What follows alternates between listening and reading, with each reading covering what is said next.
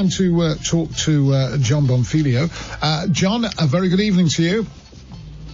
Hey, Martin, how are you? I can't hear you very well. Is the line okay your end? Yeah, I can hear you absolutely superbly. So if it's a really clear line. I'll speak up and speak clearly and slowly and see if that's okay. Is this any better? That's great. I'll pretend I hear your questions. Damn, what a shame. We normally have quite a good connection to you, John. Questions. I get the impression that Latin America hasn't been as badly hit as the USA or indeed Europe as far as coronavirus goes. No, there's only one news story in Latin America at the moment, and it's Ronaldinho's prison football video. That's coming out of Paraguay. I think we're going to phone you back, John, because I want to hear about Ronaldinho. It sounds fascinating. I think you two are missing a trick, says Simon on the text. He says, well, with no sport, everyone would listen to you guys instead of your sport-based sibling. So you should ask for a pay rise. Yeah, we can ask, Simon. It's a good point. We'll be doing an extended simulcast with our chums at TalkSport about 3 o'clock. I think we've got a better line with John Bonfiglio. John, is this better?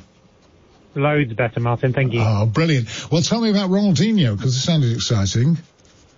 Yeah, I'm kind of being partly flippant because obviously, the world is consumed with coronavirus at the moment, but it's actually a really strange story that, for some strange reason, a few days ago, Ronaldinho decided to go into Paraguay with either a fake or doctored passport, got picked up by the authorities, him and his brother, and he's now awaiting processing in a Paraguayan jail, which nobody wants to spend any time in, obviously. Yeah. But it also means that apparently the inmates have really taken to him and love having him play football with them. So there's leaked videos of Ronaldinho playing prison football coming out of Paraguay, which, if not the top story in Latin America, is maybe a third or a fourth, humorous underscore to all of the coronavirus stuff. Yeah, I mean, presumably he won't be held that long, will he, in this Paraguayan prison? I mean, they know who he is. Yeah, but this is the thing, is that, I mean, it's not a significant, I mean, it kind of is a significant offence, but, in the context of who he is and stuff, it's not really. But the problem with these systems in Latin America is, as soon as you're the wrong side of the system, these things take ages to process. So that there's actually a decent chance he could be in there for 3, 4, 5, 6 months before he comes out the other side of it. Yeah, blimey. Well, to move from Ronaldinho to coronavirus, I know Bolsonaro there was a press conference, wasn't there, with Donald Trump, and at one point did Bolsonaro sort of suggest the whole thing was a hoax? Well, that's no great.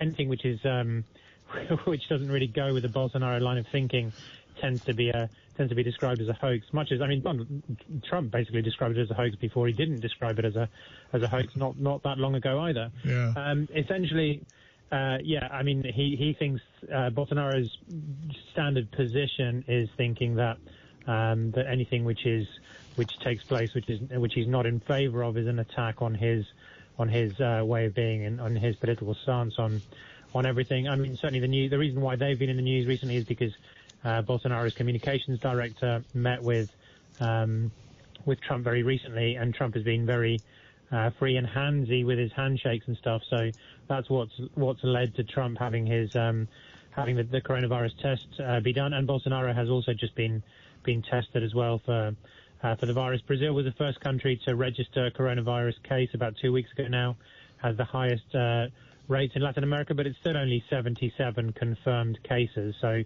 you compare that to Italy, the UK, etc., and still very low. And all cases there have, as with in Mexico, where I'm speaking to you from, have been linked to external travel. So very little or no contact or infection at all, person to person within these countries. But certainly Latin America is holding its breath and bracing itself for the arrival of coronavirus. Where I'm speaking to you from, in the south of Mexico, there's not a single registered case, but all public events have been cancelled. Easter is being taken early, so schools will have 1 more week's worth of classes, but then we'll have an extended break. The the local authorities and the governmental authorities have cancelled all non-essential movement and events as well. So, I mean, I guess, what you could say at this point is this is the right time to do this. By the time, the infections arrive here, then it's a bit late to bring these measures into play. But for sure, Latin America is one of the final continents to be receiving, significant coronavirus infections. Yeah. Are you familiar with the Jalisco New Generation Cartel? I suspect you are, because the U.S. are sort of clamping down. This is the Mexican cartel, allegedly fueling the drug crisis in America. And there's been a number of raids. Presumably you're familiar with all that, and that, I suspect, would be reasonably big news in Mexico. I mean, I am familiar with the Jalisco New Generation Cartel. They're one of the newer, new kids on the block in terms of cartels that emerged as a result of splintering of other cartels, and certainly one of them are kind of proto-violent. Sounds it. They sound pretty violent from what I'm reading. Yeah, totally. And actually, this is something which, I mean, I'm not speaking positively about the cartels and who they used to be, but certainly the extreme violence now being that a lot of the new cartels are used as a kind of modus operandi definitely is not the way that things have always been, and it's about other cartels and people and authorities taking note and taking attention. So the most famous new cartel, which emerged from a government kind of secret paramilitary wing, the Zetas.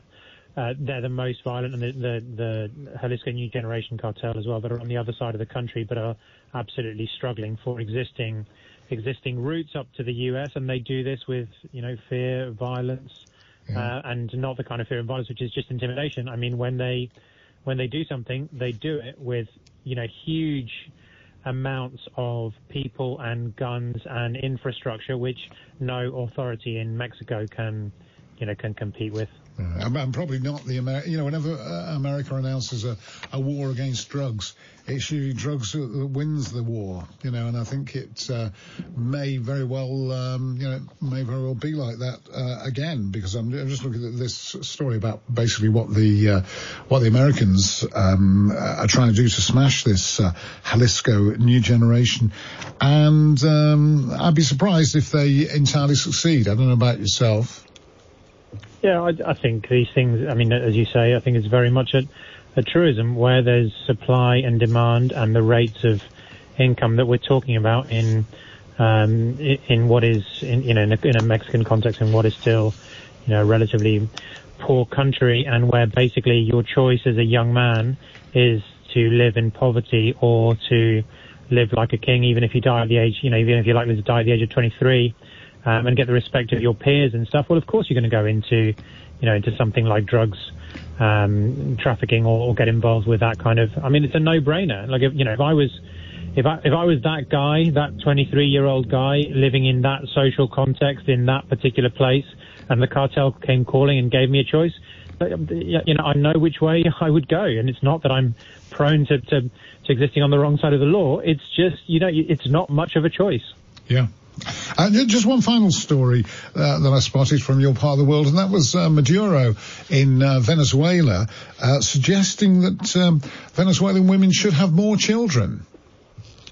Yeah, well, I mean, as you and I have spoken about many times before, the loss of population in Venezuela, which now numbers to 1 in 4, 1 in 5 people, and he sort of flippantly greeted a mother who had 6 kids recently and said all mothers in Venezuela should have multiple children, 6 children, to repopulate the fatherland. The thing about Venezuela, actually, in the coronavirus context, is that they're terrified about the moment, because the absolutely non-existent infrastructure that there is there, especially medically at the moment. There's 2 confirmed cases in Venezuela, and if there's anything like an upsurge there, Venezuela is not remotely set up to deal with it. But in terms of Maduro and Venezuela, I tend to put stories into 2 brackets. 1, is it an actual story, or 2, is it a Western media kind of generated story? Because I mean, Maduro isn't the sharpest tack by any stretch of the imagination, but also the Western media do like to kind of big up, non-stories about him and the like. And this was just something he said in passing, which for sure, isn't particularly smart or whatever, but the Western media have picked up on it as being, another signifier to the state of play in Venezuela. Okay, well, we'll rely on you in the future, John, to put us straight about exactly what's going on in Venezuela and elsewhere in Latin America, as you always do. Bless you. And thanks ever so much, John. We'll talk again soon. Take care. Cheers. John Bonfiglio there in the south of Mexico.